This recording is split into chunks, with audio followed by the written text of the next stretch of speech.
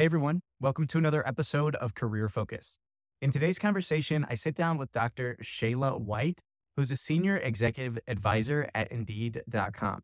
She's really smart and successful, but she's also just a really cool person that's super involved in both her professional world and personal world here in Austin, Texas. Shayla is also an international speaker who talks about talent, career, and lifestyle topics. You'll hear in today's conversation a little bit about what keeps her busy, both in her professional world and in her personal life. We'll hear a little bit more about what she speaks about internationally to different audiences. And together, she and I unpack perfectionism and burnout and what those two topics mean and how they correlate together and ways that we can manage those despite the challenges that they bring to us on a daily basis. We also talk about a quick strategy called contrasting, where you can learn how to have a crucial conversation with someone, as you set boundaries when you're experiencing burnout. So if you're someone that considers yourself to be a perfectionist, if you're someone that is experiencing or has experienced burnout before in your career, or if you're just considering something new and want to hear someone talk about career strategies from a unique perspective, this is going to be a really valuable conversation for you to hear. So hope you all enjoy. Thanks for listening.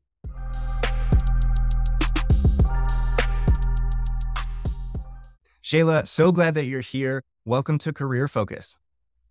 I am so glad to be here. Thank you for having me, Dan. Yeah, I know that you're really busy just in the last few months. You've been traveling a lot. You've been speaking a lot. Tell us a little bit about what you've been up to lately and what keeps you busy. Sure. So you're right. I have been traveling quite a bit, some of it for fun. So not all of it work related.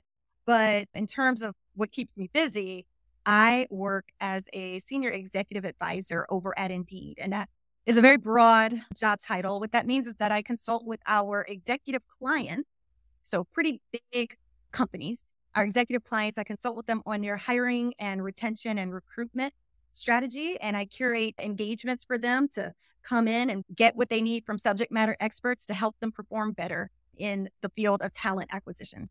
And so whatever that looks like, we talk a lot about equity, unconscious bias in the hiring process. I talk about diversity and inclusion, but I also talk about work well-being and employer brand.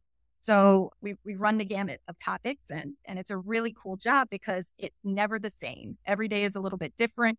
We bring people to us. Sometimes I travel. I was recently in Atlanta for a huge conference that the company puts on where I was the MC of the conference. And so I do a lot of public speaking in addition to that. So yes, it's never dull. Definitely. So you do a lot of public speaking internally and externally. Do you have a favorite, looking inward or looking outward? Now, see, that's a hard question. And it's only hard because it's so different, right? When I am doing public speaking internally for my company, it's just usually a different topic.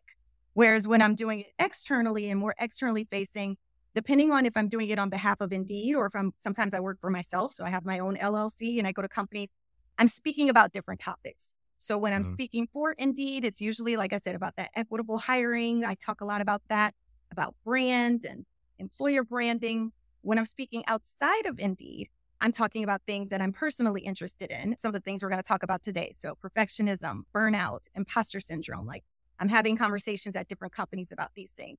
In both places, I get to focus on something that I studied academically, which is unconscious bias. My academic research was focused on that. And so I can talk about that both internally and externally. So it just, it's hard to pick a favorite.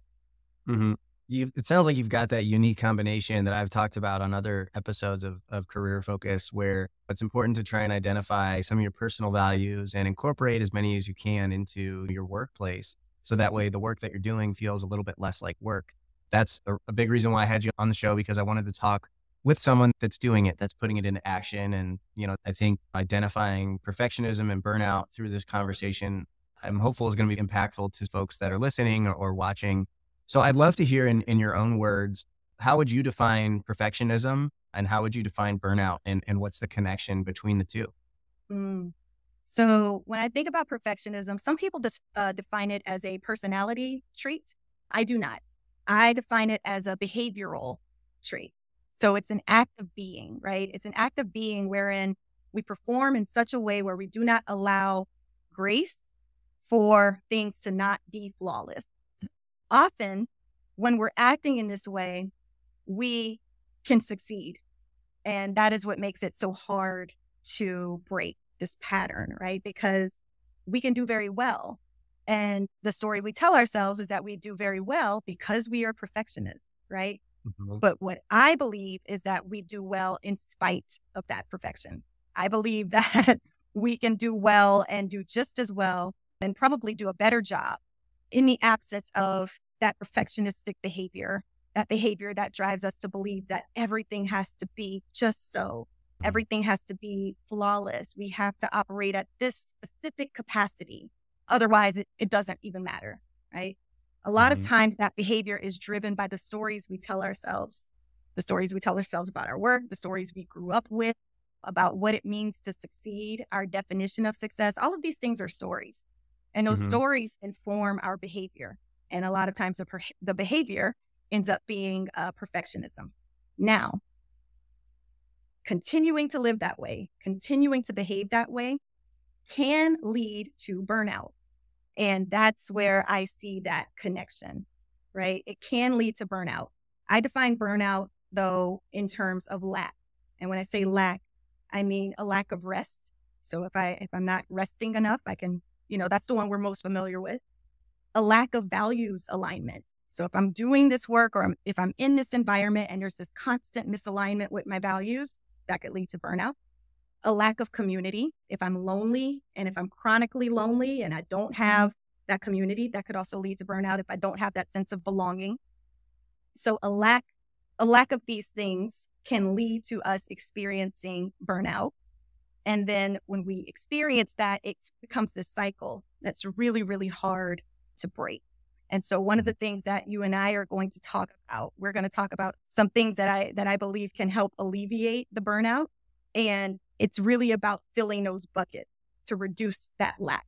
So reducing the lack of rest, reducing the lack of community, reducing the lack of a sense of purpose and values alignment and the sense of Mhm. belonging, things like that. I think that summed up, really nicely. What are some of the questions or things that, folks should be asking themselves or thinking about as they look inward to determine if their values are aligned with what they're doing for work? It's funny because when I think about values, I often start with what makes me feel upset. What makes me feel upset? What makes me feel resentful? When was the last time that I was so frustrated? When was the last time that I was super frustrated with work? When was the last time that I was in a situation wherein it seemed like everyone around me was doing okay? Everyone liked the company, everyone liked the team, everyone liked the job, but for some reason it wasn't clicking with me. Mhm. When was the Mhm. last time I felt like that? So that's where I start. And I'm going to put a pin right there and then I'm going to go to another question. Another question I ask is, when was the last time I felt very, very proud of my work?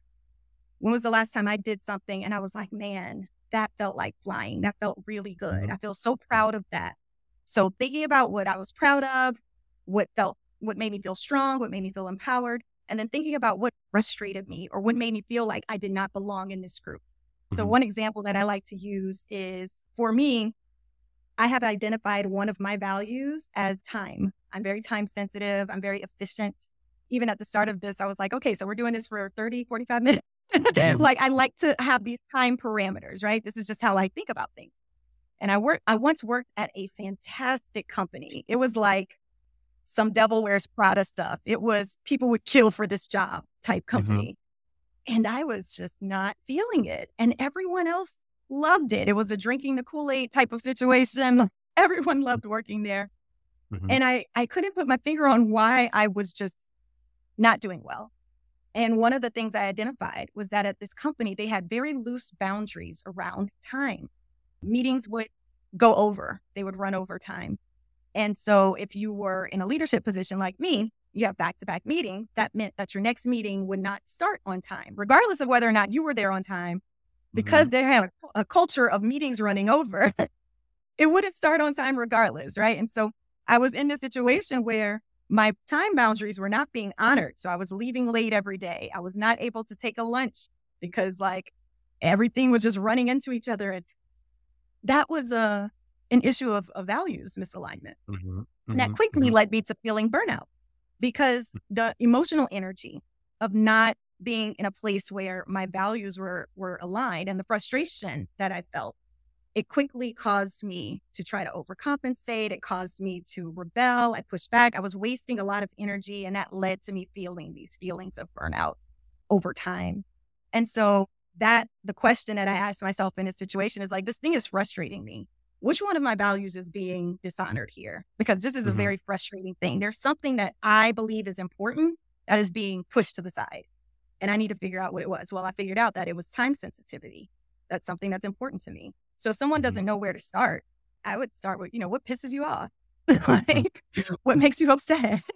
When you think about, when was the last time you were at work or you were in a situation and you were like, man, this is not it. Like, I don't like it. And everybody else seems to be fine and I'm struggling.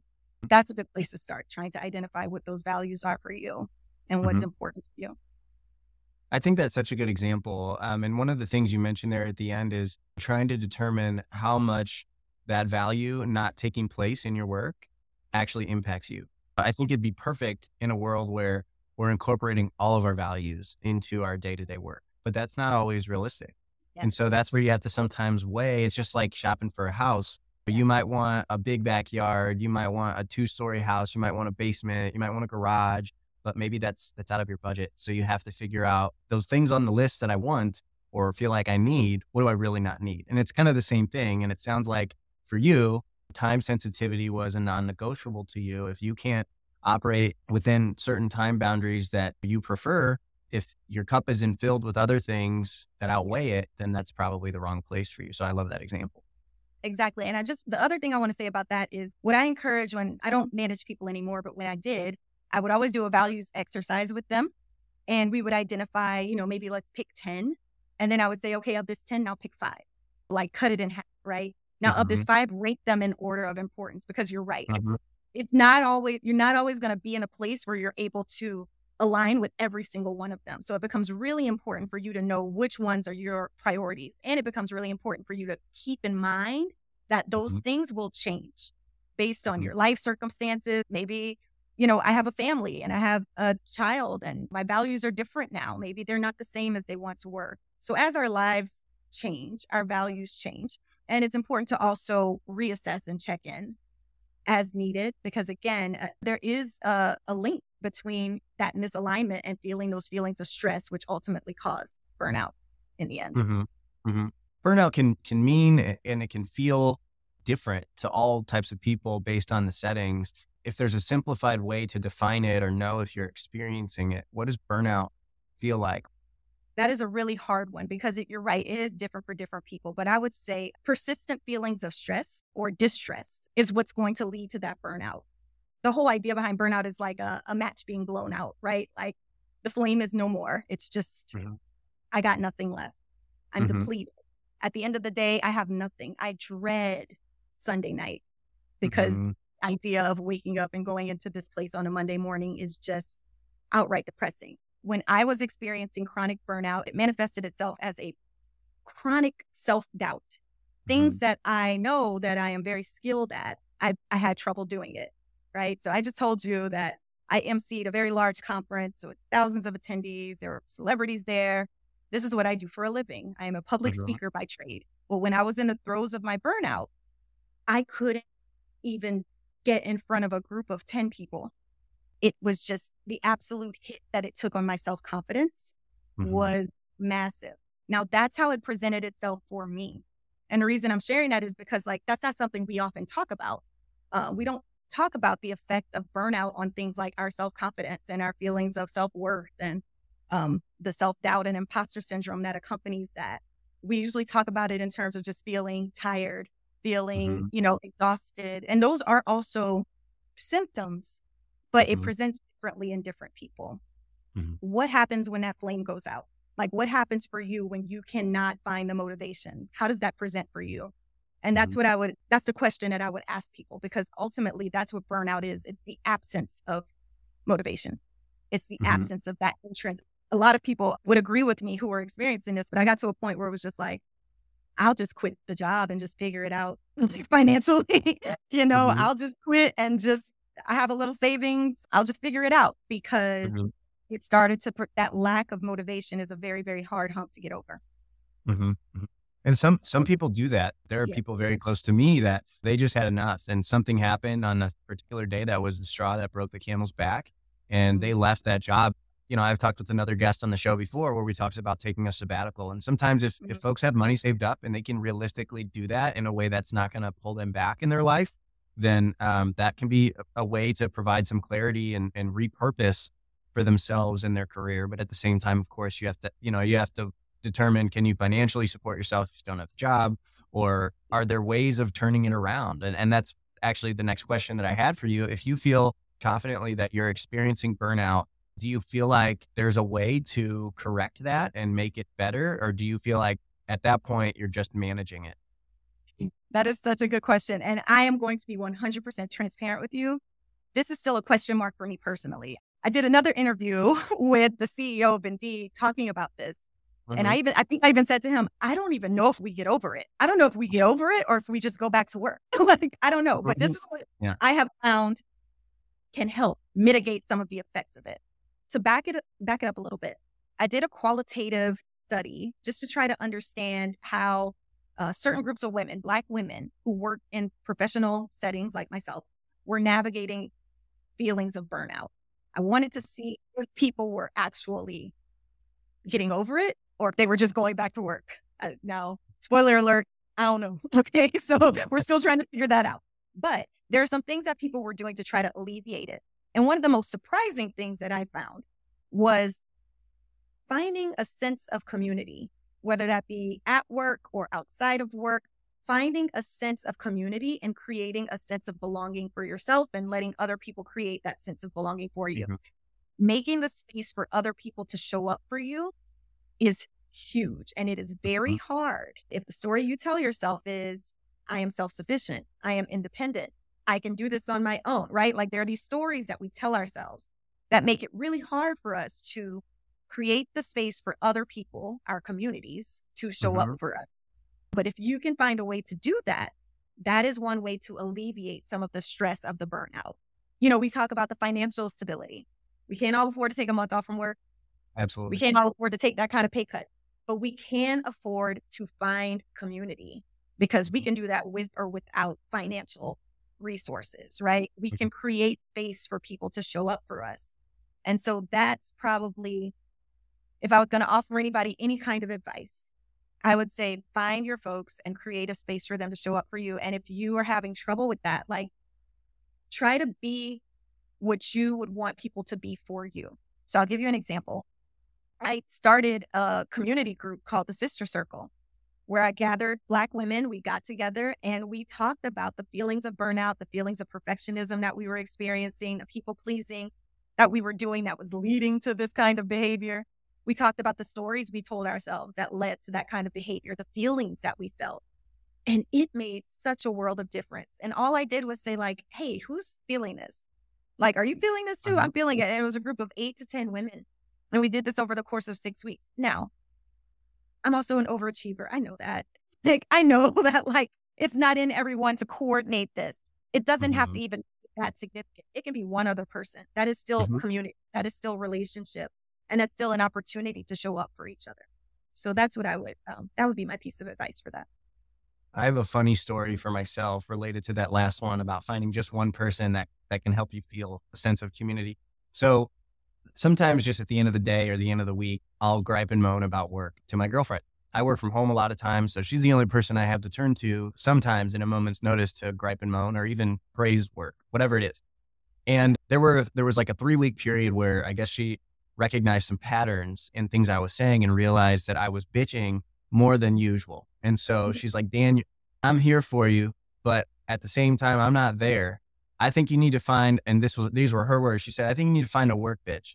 And what she meant was find a buddy at work that is experiencing the same thing because, while she's there to listen to me and help me through some of those Mhm. things, she doesn't know what it's like to work for my company. Yeah. She doesn't know what it's like to provide solutions. And even if I'm not complaining to her about work, I'm probably going to complain to her about something else. And the same Yeah. strategy she uses to help me with X doesn't mean that it's going to help with Y. So find a work bitch to gripe and moan to.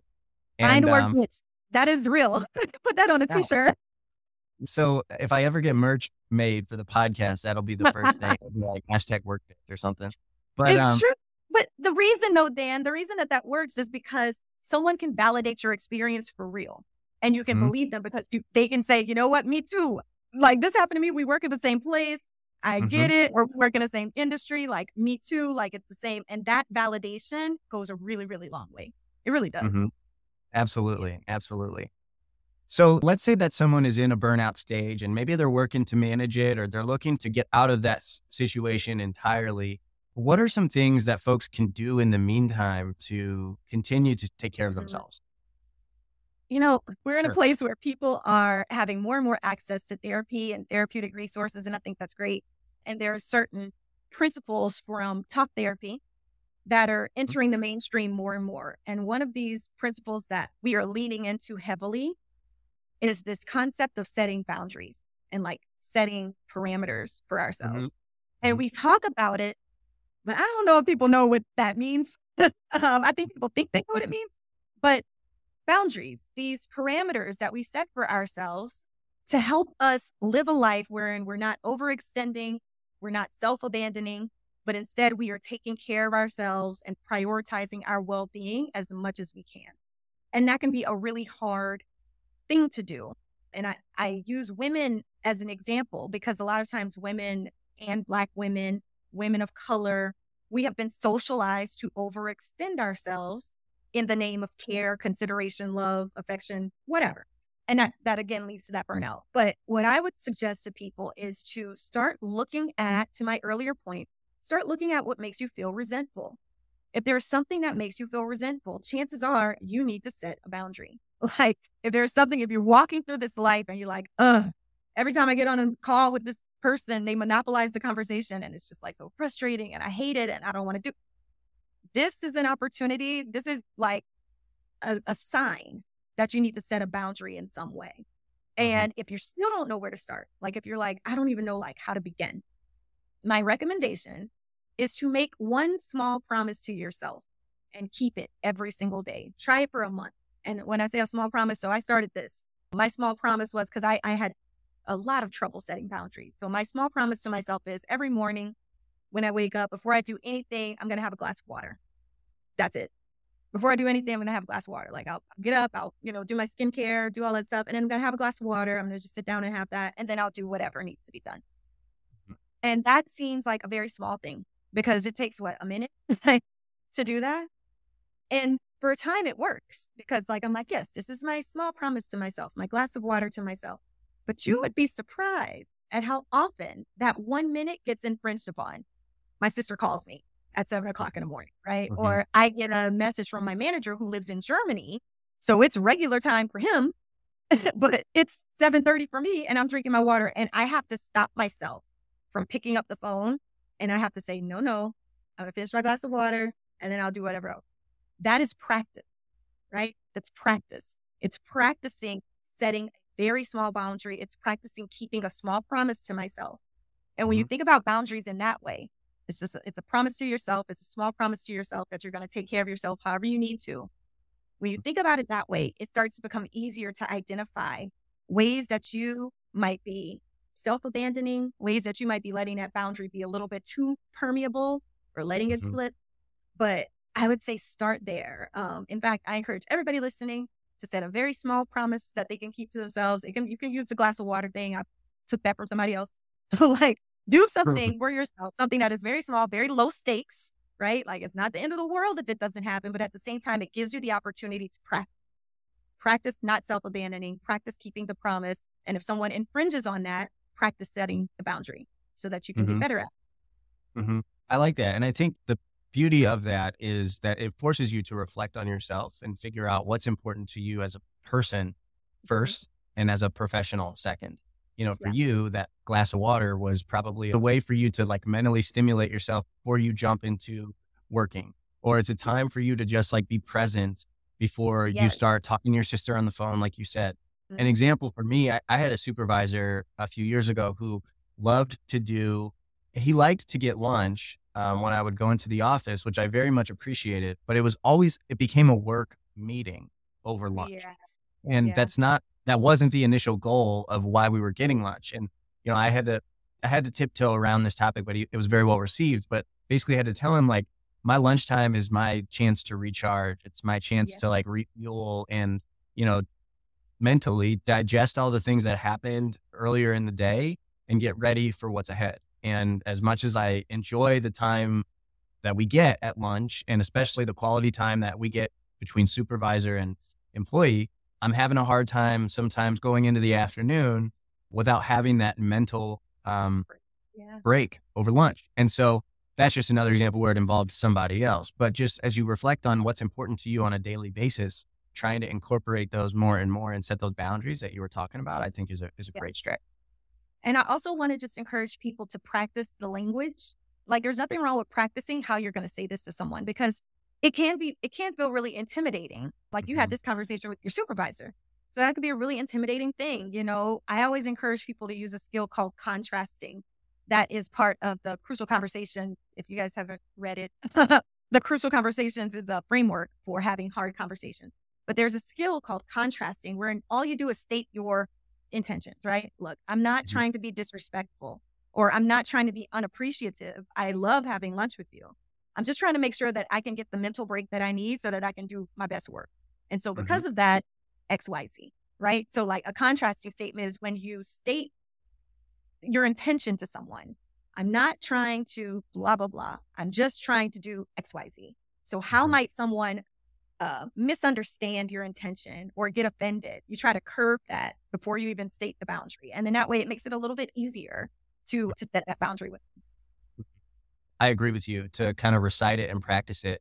A good first step for me when I do that is to type it out first. I'm a quick Yeah. typer and it's easy for me to type ABC and then read it and be like, no, I don't want A and like delete it or copy and paste it, move it around, practice it that way too. If you can document it before you start saying it too, that can be a strategy that helps. So Shayla, I want to ask you a little bit more about some of your personal passions and things that you'd love for the audience to learn more about you and things that you're involved with.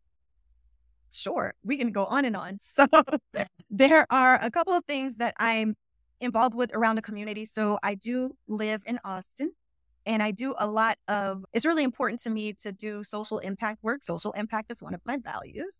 And so I try to work in alignment with that. And so there are two organizations that I volunteer with that I just want to share for anybody who's looking to volunteer or looking for something similar in their hometown. So the first is called Keep Austin Fed.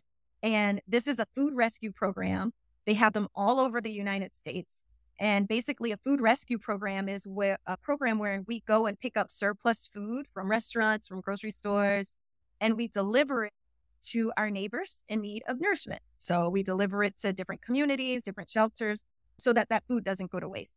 And there are, if you just get on the Google and you search for food rescue in your city, chances are there's a nonprofit very similar to the one that we have here that allows you to do that. And it takes about 1 hour. So I do that like every other week. I spend an hour doing food rescue. And I think that, I don't know, it's a little way of giving back. It's something that's important to me. So that's thing number one. And then another organization that I'm very proud of, I'm on the board of a nonprofit called Little Bit of Good. We are a capacity building nonprofit. And what that means is that we help other nonprofits achieve their fiscal goals.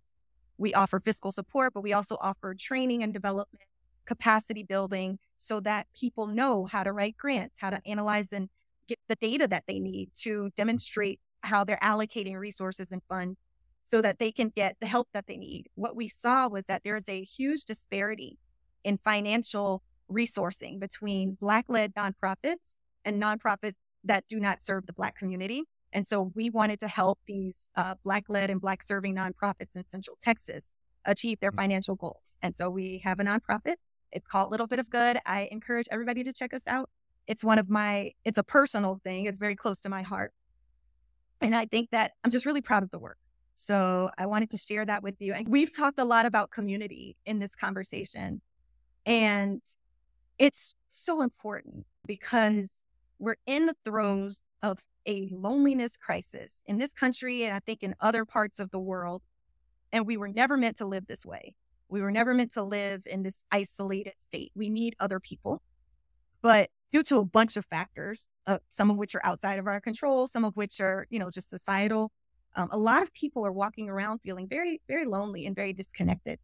And so I started this project. It's still very new. It's called Hey Stranger here in Austin, and it is a social dining experiment. My question is, can we build a lasting connection, people that we've never met, over dinner? Like, are there ways that we can connect? And so what it is people sign up, they RSVP for a dinner at a secret location. They don't know where they're going until 24 hours beforehand. And then they come to this location and they have dinner with 6 strangers that they've never met. And as a host, your host will facilitate a guided conversation, asking a series of questions to help everyone at the table get to know each other better. It's a really simple concept, but the goal is to help people find connection in whatever way that we can do that. And it's also to eat really good food. But it's to help foster a sense of community and connection among people who might not have otherwise ever met. And I'm seeing a lot of success because what I'm finding is that people need spaces like that.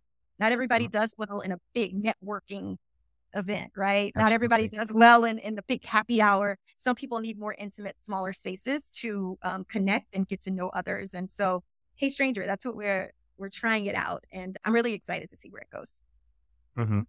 And if folks are signing up for that, is there a maximum amount of spots, or do you provide, a certain number of facilitated tables regardless of how many folks sign up? Yeah. So the maximum amount of spots is 7. So I only allow 7 spots per month. So it is it's very get in where you fit in. I didn't expect for it to take off the way it did. My very first one sold out in like 20 minutes. But it just shows that people are looking for opportunities to connect in a low stakes environment. So again, to my point about networking, a lot of networking events are very career focused. They are very large scale, and they're not necessarily meant to build authentic connection. They're more meant to capitalize on potential career opportunities, which is great. Right. There's a time and a place for that.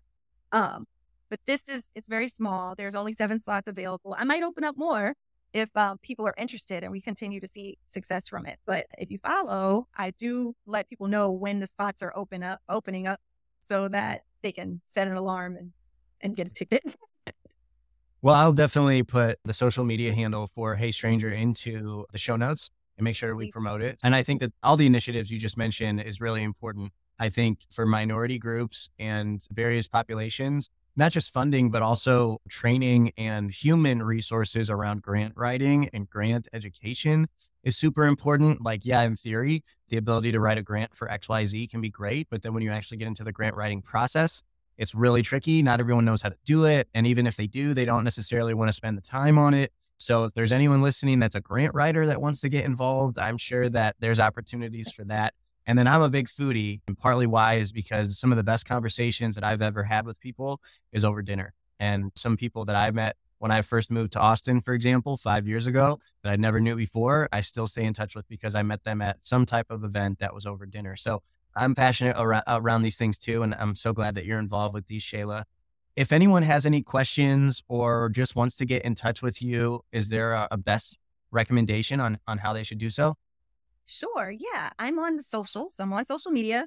My Instagram is probably the most accessible. So it's at Dr. my first name, Chela. Gosh, can I spell my name? Damn. That's CHELAMARIE. So at Dr. Chela Marie on Instagram. I encourage you all to check me out, follow me there. I am responsive. So if you ask me a question, I will reply back to you. I'm also on LinkedIn. So my first name, Chela, and my last name, White. You can find me on LinkedIn. You're free to reach out there, but sometimes those LinkedIn messages will go to like a different folder. So like if you do connect, just send me a note. And then that way I can know how you found me and I'll connect back and we can chat that way. Yes, I'll definitely include all of your information in the show notes, Chela. I want to thank you for shedding so much light into perfectionism and burnout and ways to manage and address them, as well as just showing so much personality and personal elements into today's conversation. Can't thank you enough, and looking forward to connecting again very soon. Thank you so much, Dan. I'm looking forward to it too.